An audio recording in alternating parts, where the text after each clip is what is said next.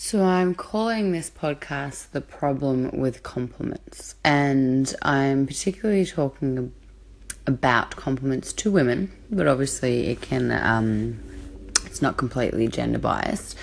But the problem with complimenting women on their aesthetics. Now, I'm not saying never do it. I'm not saying it's only a downfall. I'm just looking at the downfall. So often when there's a little baby girl and a little baby boy, the little baby boy gets told, "Oh, you're so strong, you're big, so strong." And the little baby girl gets told, "Oh, you're so pretty, you're so beautiful." And that's what they hear from day one. As soon as they can hear, as soon as their brain can start to articulate words, they think, my value is my beauty. I got a lot of praise for my beauty, so one, I must work hard on it. That's what I should allocate my time to. And two, if I am not beautiful, if I am not deemed beautiful by the standard of society, then I'm a failure. And so what's happening these days is women, I mean, it's been happening forever, but I'm living in the present, so we're talking about today. In a real, particularly with Instagram and social media, we're in this real mix of to get more, I guess, noticed for whatever it is you're doing in the world. It pays to be visually appealing. And so these girls are taking that to the extreme and taking this notion of sex sells to the extreme and wearing very, very little on their body and a lot on their face and their hair because that's what they were told to do by the media, by society. Now, I'm not saying telling a little girl she's pretty is the same as saying, hey, get some fake breasts, wear not much, and get fake lips on and put yourself on Instagram. But that's the beginning. Because then what happens, we see on media, on television, a lot of all these actresses have plastic surgery.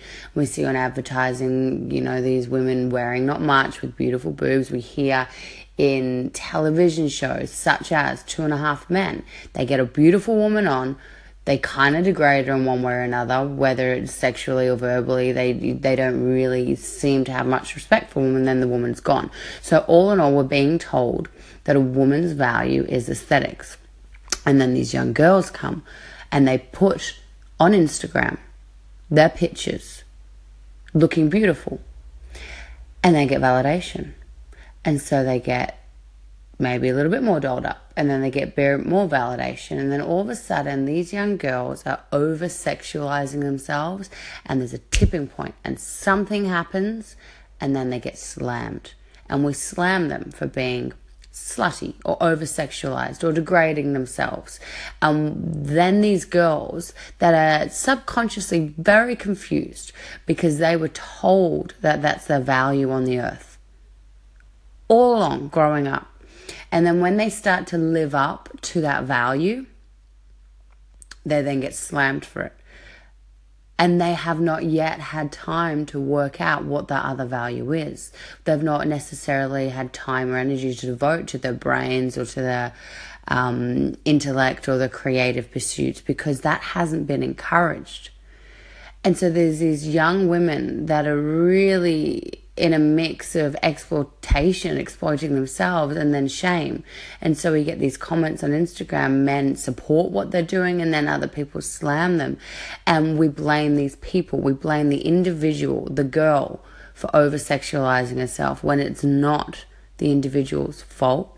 It has been society's fault.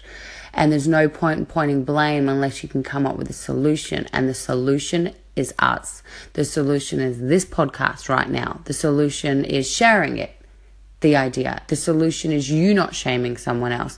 The solution is when you see someone over-sexualizing themselves or you see someone that's only value on that they believe on this earth is their beauty, you remind them of other beautiful traits.